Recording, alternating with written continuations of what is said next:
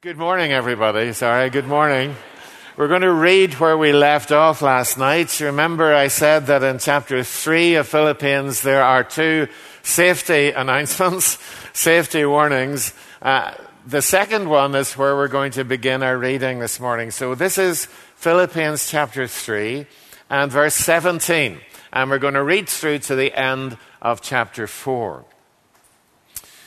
Join together in following my example, brothers and sisters. And just as you have us as a model, keep your eyes on those who live as we do. For as I have often told you before, and now tell you again, even with tears, many live as enemies of the cross of Christ. Their destiny is destruction. Their God is their stomach, and their glory is in their shame. Their mind is set on earthly things.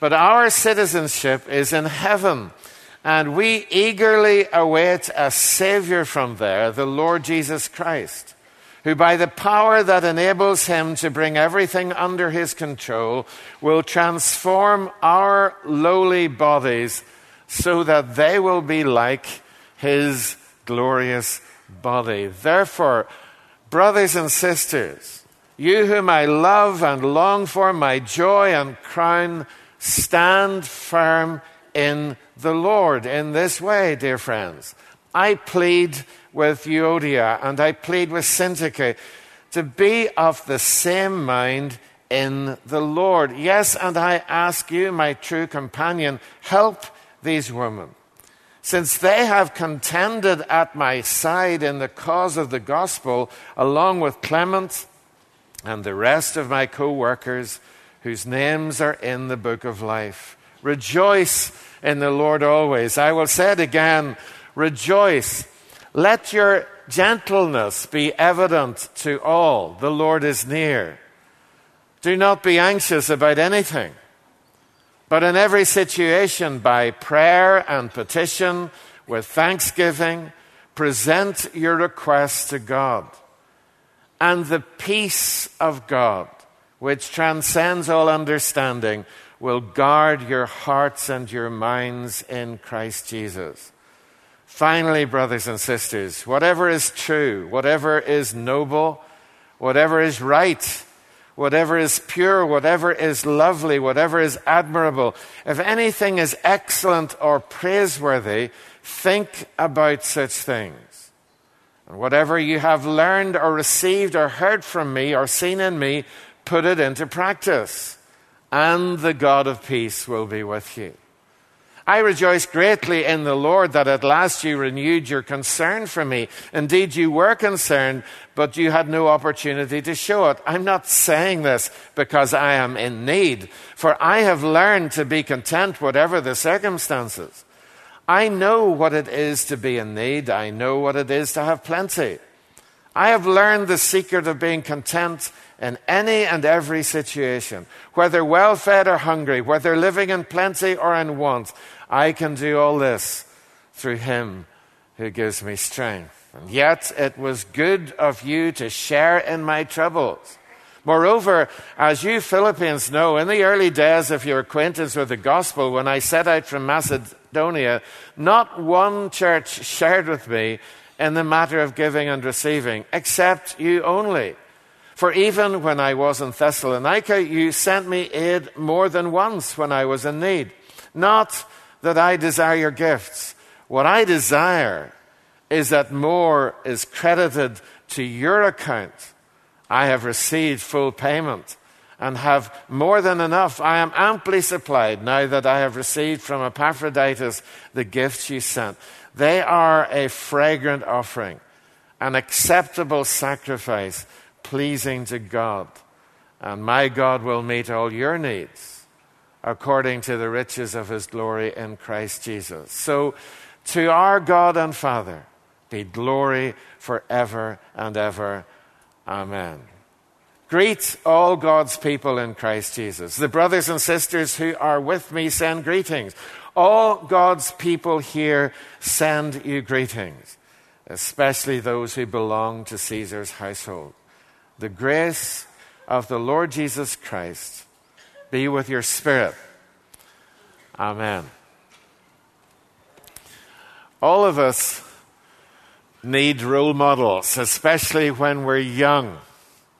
We need them to help us to learn the basic skills we require in life. So we watch our mum and dad, we watch our older siblings if we have them, and then when we get into things like sport and music, we develop this, we select a hero or somebody we want to be like. For me, I was a rather unusual Irishman in that I was interested in cricket. And so my hero growing up was Geoffrey Boycott, that stubborn, obdurate Yorkshireman.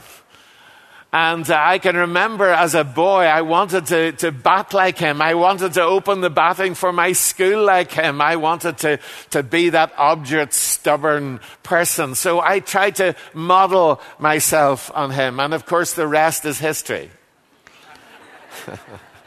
My cricket disappeared with all my other sporting aspirations very early on. But you know the idea, the importance of imitating the right models. And this is especially important when it comes to our spiritual life, when it comes to making progress spiritually.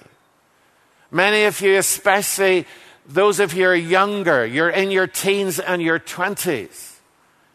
It is absolutely critical that you choose the right models to imitate if you are concerned to make spiritual progress. In the previous chapter, Paul has called on all of us to, in effect, imitate Christ, to allow the mindset of Christ in how we relate to one another. The perfect, sinless example of Christ who didn't grasp onto his own rights as God, but became a voluntary slave.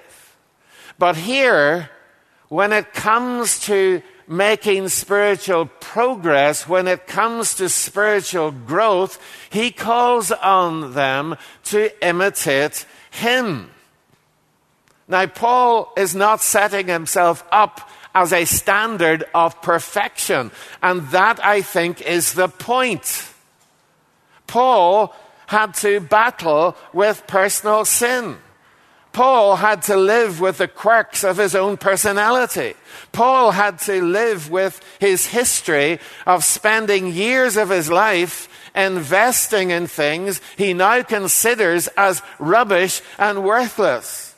Paul had to live with the memories of his wrong-headed and murderous past when he persecuted Christians thinking he was pleasing God. And I say this because all of us are living with something.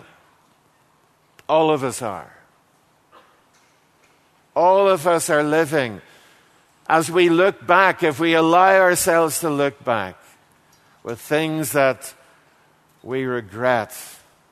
All of us are living with ongoing struggles against the quirks of our personalities, against besetting things that trouble us and trouble our minds. But Paul has changed. His mindset has changed. His value system has changed. His desire now is to know Christ, to become like him, to know more and more each day of what it means to die with Christ so that he experiences more and more of what it means to live with Christ and experiences his resurrection life. And that is a process, a lifelong process. We start somewhere. We end somewhere. If you think of the Old Testament characters of Jacob and Esau for a moment, who would you rather go on holidays with?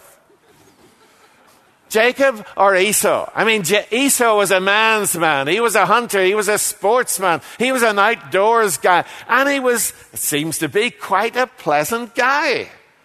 Who wouldn't want to go on holiday with Esau? Jacob was a twister. You just never knew where you were with him. You'd need to hold on to your wallet and your passport when Jacob was around. Who made progress? New Testament tells us that Esau was a profane man. He had no time for God. He was a nice guy, naturally lots of attributes, but he had no time for God. No time for spiritual progress. No time for that birthright thing. No time for honoring God. Jacob, a twister with all kinds of complexes and difficulties. But he grew. He grew. He developed. Maybe not a great deal, but he grew. If that is your ambition, even with whatever you're living with, to grow, to become more and more like Jesus Christ, then there's help here. And the help is that we follow the right role models. Imitate me, says Paul. And keep your eyes on others.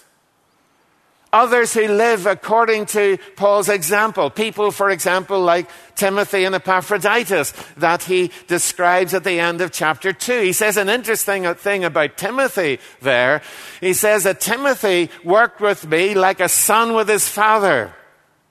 And of course, that's how it was done in those days, and still is in many respects these days, especially out in the country with farming. A son in the family tends to at least be expected to grow up to be like the father, to work with the father, so that eventually the farm can be passed on. I know that doesn't always work. But Timothy had that approach as a son to a father, to learn from the older man, to learn from the person who was just a little bit further, or perhaps a lot further along the line of spiritual progress. He wasn't perfect, but he was making progress. His desire, his burning desire, was to be like Christ. You know people like that. Older people like that. People that you could model your life on. Make sure then you choose your role model as well when it comes to making spiritual progress, because, says Paul, there are many who seem to be progressive but are actually living as enemies of the cross. These people, as Don Carson points out in his helpful little commentary on Philippians, are probably not self-confessed unbelievers. Rather, they're most likely to be those who would claim to be Christian. Indeed, they might claim to be making Christian progress, but in fact, they are not. They make some kind of profession of faith. They have all kinds of spiritual language, but it isn't genuine. This is why Paul writes about them through tears, probably people he knows, and now weeps as he sees what they have become. How do we know that they're false and the wrong kind of model to follow? Well, it's not so much that they speak against the cross. It is that they walk as enemies of the cross. They live, in other words, as enemies of the cross. That is in stark contrast to Paul, whose desire is to know Christ and the fellowship of his suffering. These people oppose the cross as the basic principle, not only of salvation, but of true spiritual progress. Paul is not talking about genuine believers who struggle against sin in their lives. We all struggle against sin in our lives. He's not talking about genuine believers who fail and fall and have to pick themselves up again and try again. Christians like me. He's not talking about that. These people aren't interested in struggle. These folks are not interested in fighting against wrongful desires. In fact, they don't believe that there are any wrongful desires in the end. How could there be wrongful desires? Because I'm the way God made me. So nothing can be wrong. These are people who simply do not accept that the flesh is under God's judgment. That salvation is only through being crucified and raised with Christ. These are people who are not prepared to say no to self. And Paul says their end is destruction. Because if they do not accept God's verdict on the flesh now, they will have to face it one day. They will perish. Paul takes no joy of talking about these people. There's no revenge in his voice. There's just tears in his voice. Their God is their belly, which probably means that it's the satisfaction of their individual desires and appetites is their chief good. They glory in the things that they ought to be ashamed about. But actually, these are people who try to remove that whole category of shame. The idea of the shame that Adam and Eve felt. They don't want to feel that. And so they try to strip that off. The biblical category of sin plays no part in their thinking. Or as someone told me after they came back from a teacher training session, day-long session, the core point is this, that they were told in dealing with children, there is no such thing as wrong behavior, just occasionally unwise choices. The category of wrong, the category of sin is being eradicated from our culture. We need to understand that. Let's make sure it's not eradicated from us. Let's make sure we don't accept the language of our culture and start to change the categories. But we stay with God. These are people who want the both and of postmodernist thinking. And Christian movements that call themselves progressive rarely are. Indeed, anything that calls itself progressive, I'm clutching for my exit route. The new morality is the old morality. And salvation, if they think of it at all, is for them a form of self-improvement, which at the same time is a form of self-indulgence. And sadly, behind the veil of spiritual talk and religiosity, there can, as we know too well, be deep immorality going on. Professing Christian leaders thinking that they are above morality because of their ecclesiastical position. This is to be an enemy of the cross. Whatever theology we espouse, because there's no interest in being like Christ, there's no interest in being like Paul, conformed to Christ's cross and his resurrection. Their minds, says Paul, finally, are set on earthly things. Now, let's not misunderstand him. Not all earthly things are bad. To enjoy gardening, sport, fashion, music, it's not necessarily to have your mind set on earthly things. Paul's point is that their basic mindset is that of people for whom this world is all there is. And you can tell it from the direction of their life. Perhaps some of us remember Carl Sagan's famous opening to the program Cosmos. The universe is all there is, was, or ever shall be.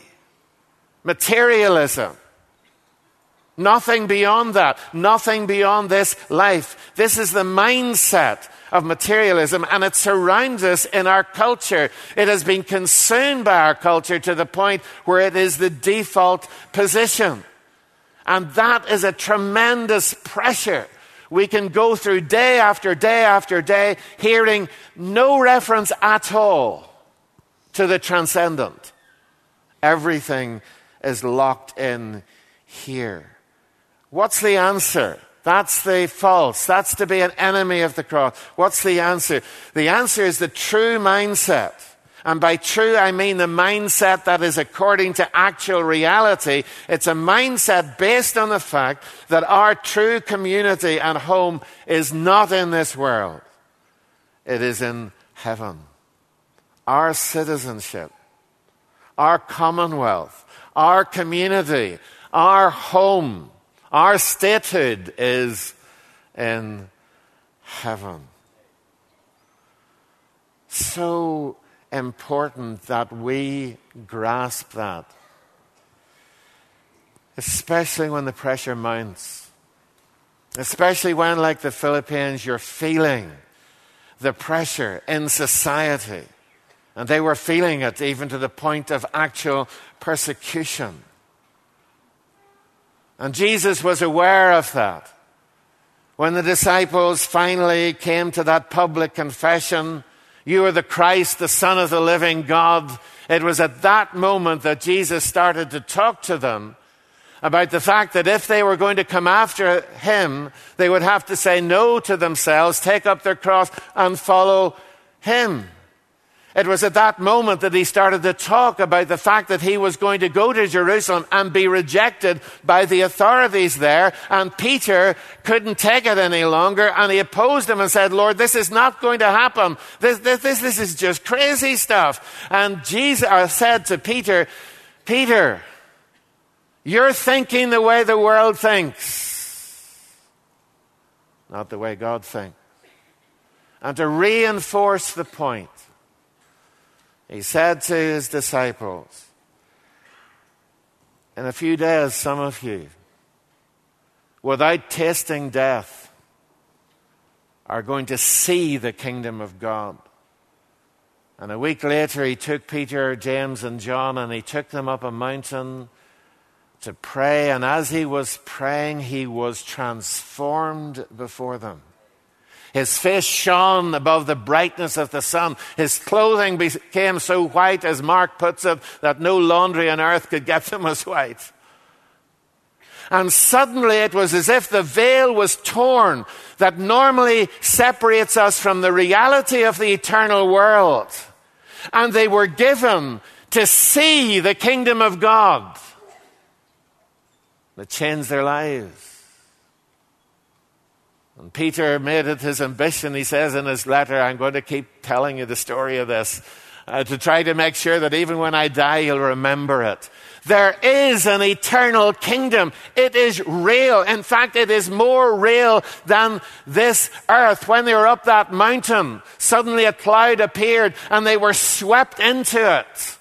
You ever stood at the bottom of a tall building looking up on a kind of sunny day with clouds, and you look up and the clouds are moving past, and then you're beginning to wonder what on the earth is moving here, and you begin to disorientate it, and you have to look down again to get a sense of balance and direction and stability. The real stability was in that cloud. The reality of the eternal kingdom of God. You see, we think that this is real. This is what we know. This is reality. And as we listen to the messages that come to us through social media, through our friends, our colleagues in work, and the way we just conduct our lives, it seems to us that all of life is here. This is supreme reality, when it isn't. There is an eternal kingdom. Our citizenship is in heaven.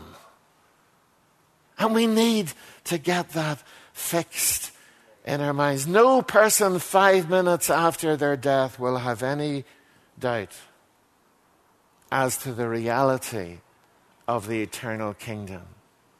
The challenge is to perceive it before we die. The challenge is to step out in the knowledge that I'm not up against it here. I am not limited by the horizon of death. I am not limited by what the politicians decide to do. My citizenship is in heaven. And since my citizenship is there, Paul is making sure that my prime allegiance is there also. We are waiting, says Paul. Are we? Are we eagerly awaiting? You know, when I was small and people talked about the coming of Christ, I have to confess my sin here. I just wanted, could you just keep that back a little while because I want to marry Heather. Could you just wait? That's great you're coming, but you know what I mean? And then you go through periods in church life where nobody really ever talks about the coming of Christ. And nobody teaches about it. Perhaps because there's been so much controversy and all these charts and different theories, and Gorbachev was the Antichrist and all sorts of other stuff. And some of you remember all of that. And none of it happened. And all these predictions in the end, you just all push it to the side. And instead of being a living dynamic, as Paul puts it here, we're eagerly awaiting.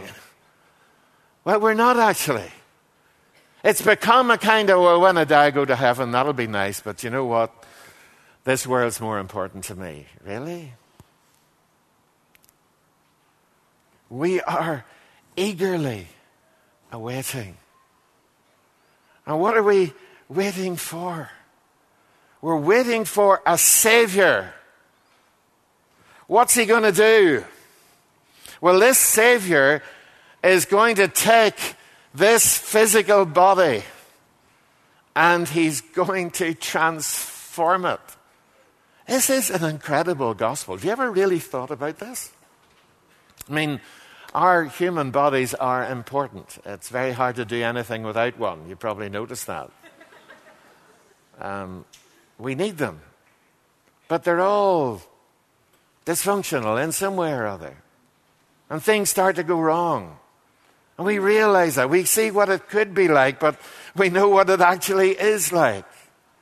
And yet we follow Christ in this, and we struggle also with this old flesh, the old rebellious flesh that's in us, that's a rebel against God. What this gospel is not simply a gospel of forgiveness, that when we die, we'll go to heaven. But it's a gospel whereby, in the end, these physical bodies of ours are going to be transformed to be like his glorious body. What a fantastic thing this is. Now, you're probably saying he's only saying that because now he's 66. He's had operations. Things are going wrong. Well, if anybody needs a new body, he needs one. But isn't this exciting? This culture is perpetuating the myth that we're going to be here forever, that we can do anything through medical science to make us here forever, that if we add this product and that product, we can maintain the body beautiful for as long as possible, and that's all it thinks about. The mindset of this world. Our mindset is that of citizens of heaven. And you know what? That's going to mean that we are going to look stunning one day. And yes, of course, we want to care for this body. It's a temple of the Holy Spirit. Imagine the Holy Spirit being prepared to live inside these bodies of ours now. Isn't that an amazing thing? But one day, to have a body like Christ's body. Have you ever had a look at what we're told about the body of Christ after his resurrection? It's just amazing. The disciples thought it was some kind of spirit or ghost. And Jesus said to them, listen, a spirit doesn't have flesh and bone as I have. And he proceeded to eat fish. Can you imagine Harry's shack in heaven? Our imaginations are so limited.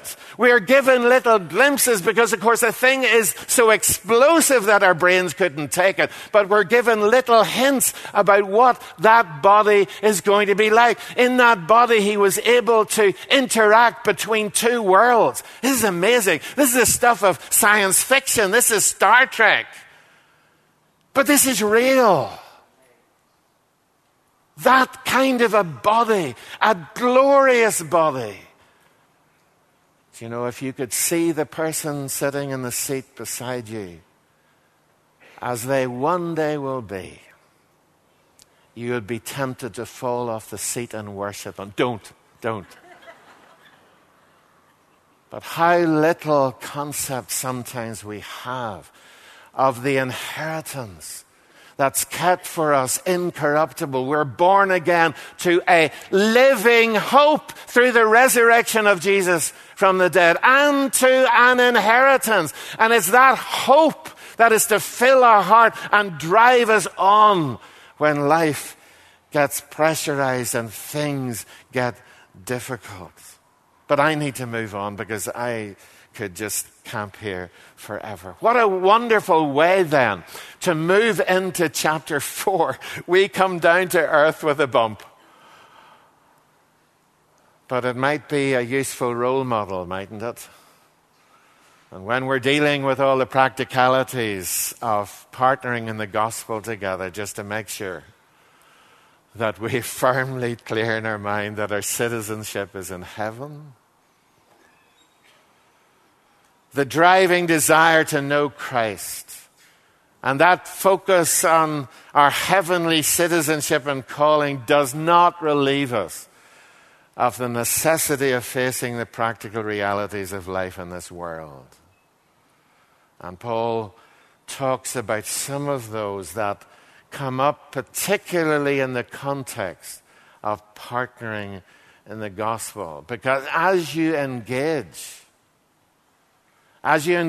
in church life, as you engage in partnering with missions, as you engage in evangelistic projects, these things arise and you become more and more aware of them. And one of the most difficult is when believers fall out with each other.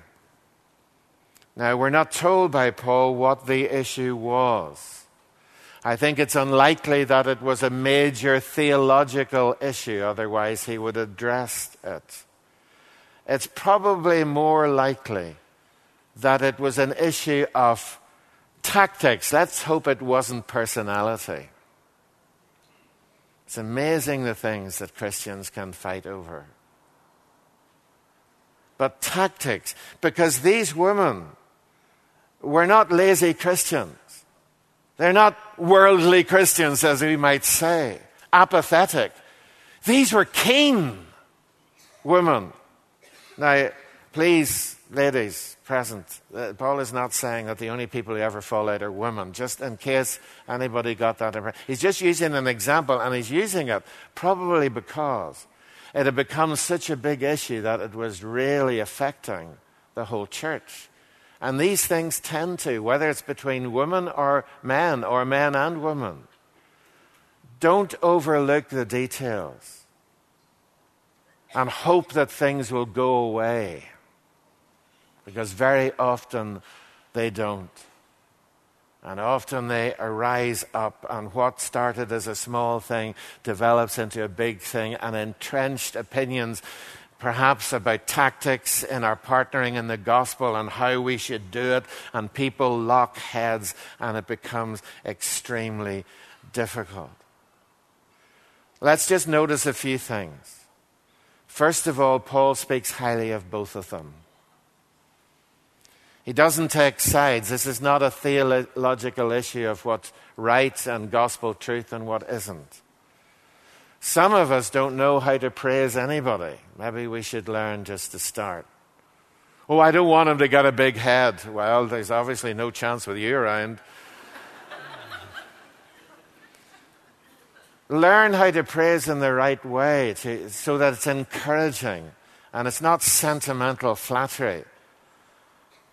but learn how to do it. Look at how warmly Paul commends these folks. But people who are disagreeing need help. So Paul calls for other Christian workers to help and not simply abandon them. And he appeals particularly to his true companion. Who is that? We don't know. Probably, possibly Epaphroditus himself.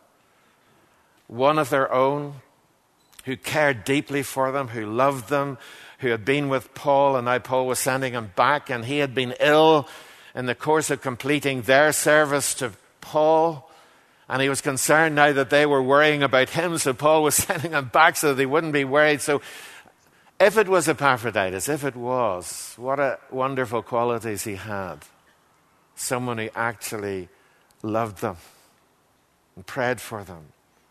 A person to receive with joy and honor because he risked his life in service for them. So they need help.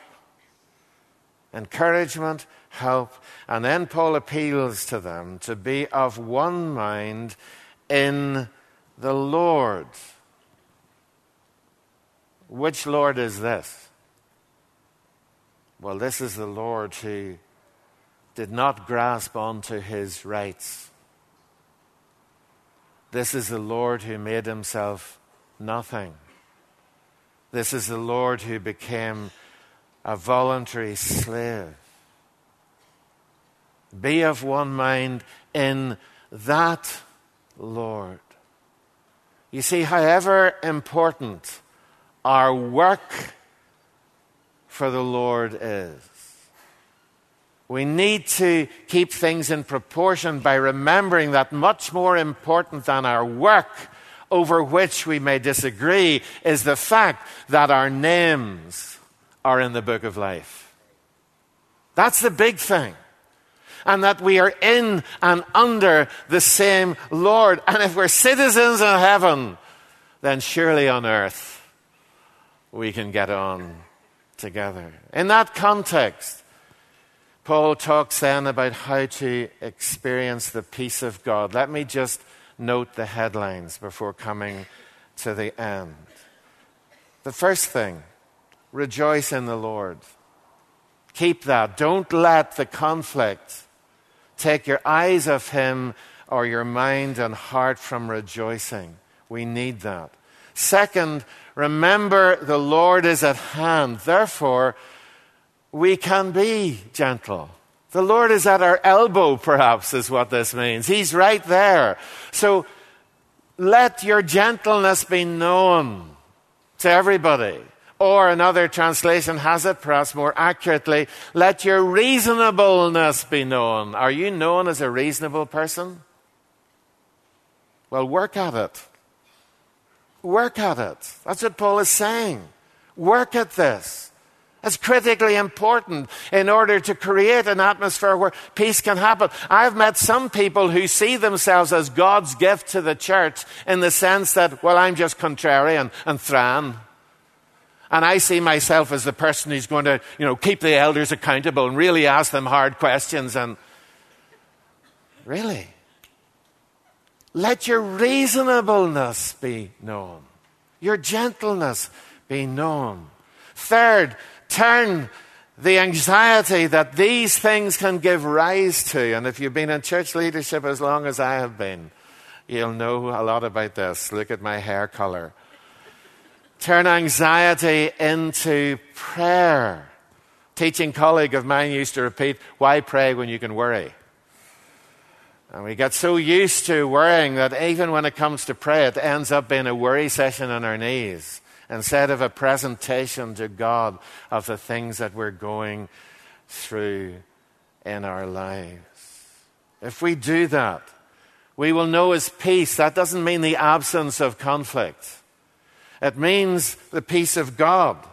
It means that his peace will protect and garrison our hearts in Christ as we move our way through the storm. And then from experiencing the peace of God, Paul moves to how we cultivate the presence of the God of peace. And the first thing there is that we fill our minds positively with good things. Have you ever read about King Solomon?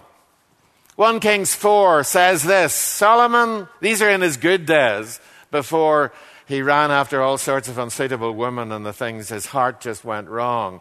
But in his good days, he spoke 3,000 proverbs and his songs numbered 1,005. What's about that for songwriting?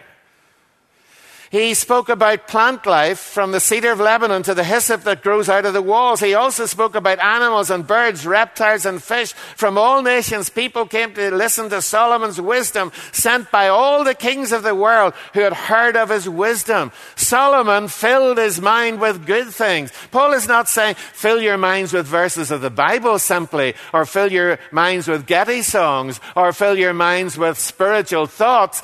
He's saying things that are good. What do you fill your minds with? The stuff that goes on Twitter.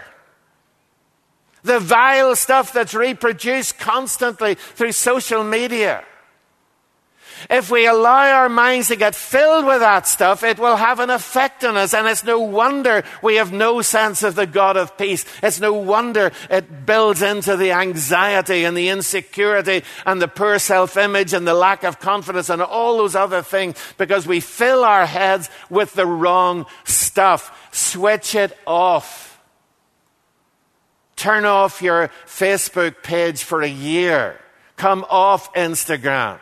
Stop Twittering. Do you know you'll not die if you do?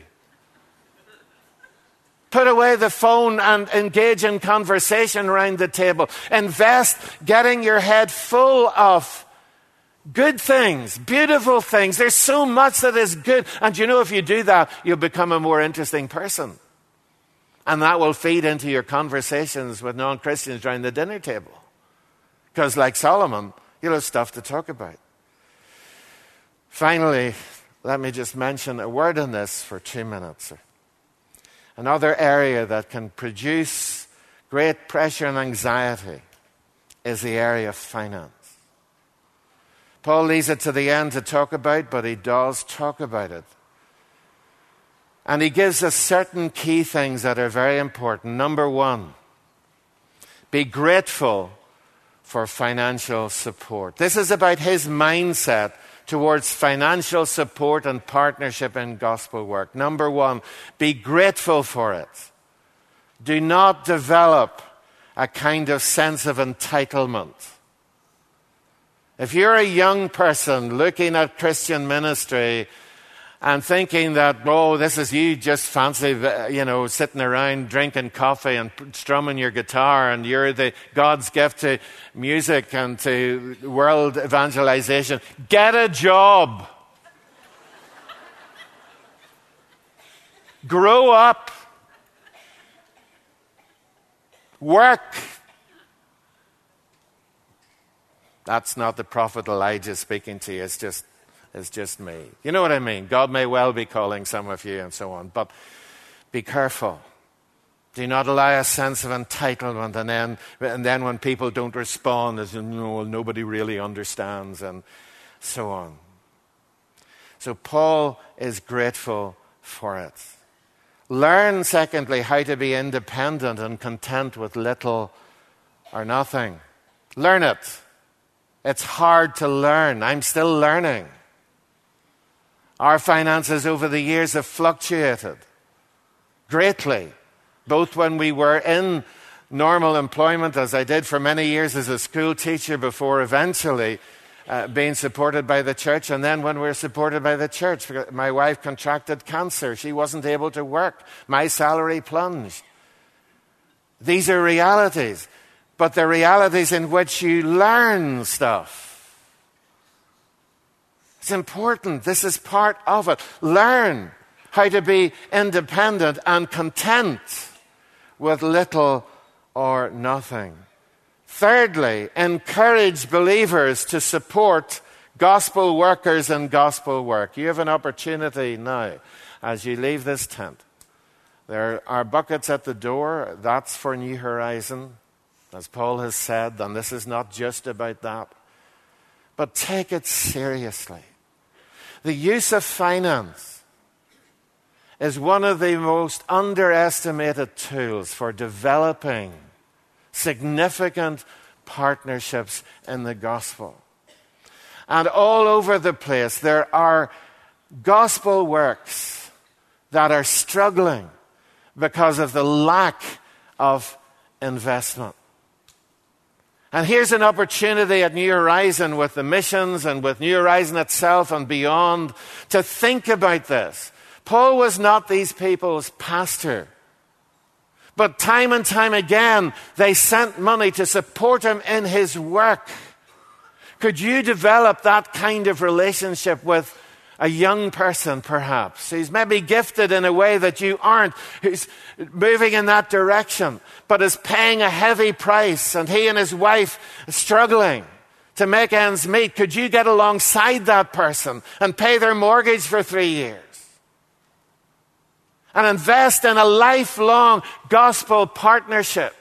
I think of those who invested in Heather and I over the years, and it would bring me to tears to think about the different people, both in family and beyond family, who somehow sensed before God that something was needed.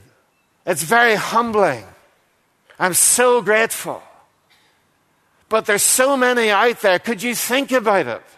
Instead of buying a second retirement home, could you think in terms of how you could invest that for the eternal kingdom of God and do as Jesus said in the parable of the unjust manager, make friends with the mammon of unrighteousness. Make friends with unrighteous money. All money is tainted at somewhere along the line, but turn it, transform it, so that you are investing in eternity, and people will come up and say, you don't know me, but remember you were at New Horizon, you put money in, and New Horizon was invested in this particular mission, and I came to know Christ through that, and I want to thank you.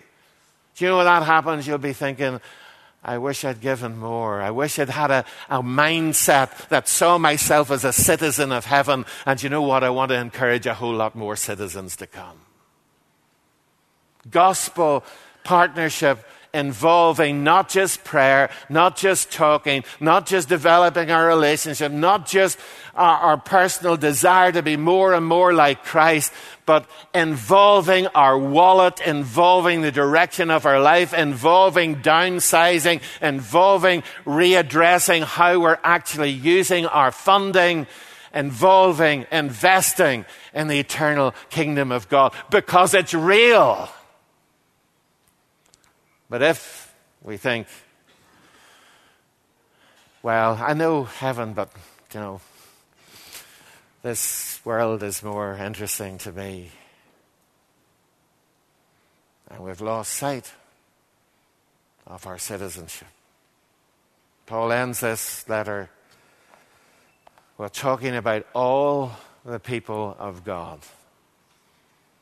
He repeats it. I love that. All the people of God. One of the great things about New Horizon is the breadth of its appeal. Hopefully we're not sitting in little silos according to the ism we have at the end of our name. It's wonderful to see.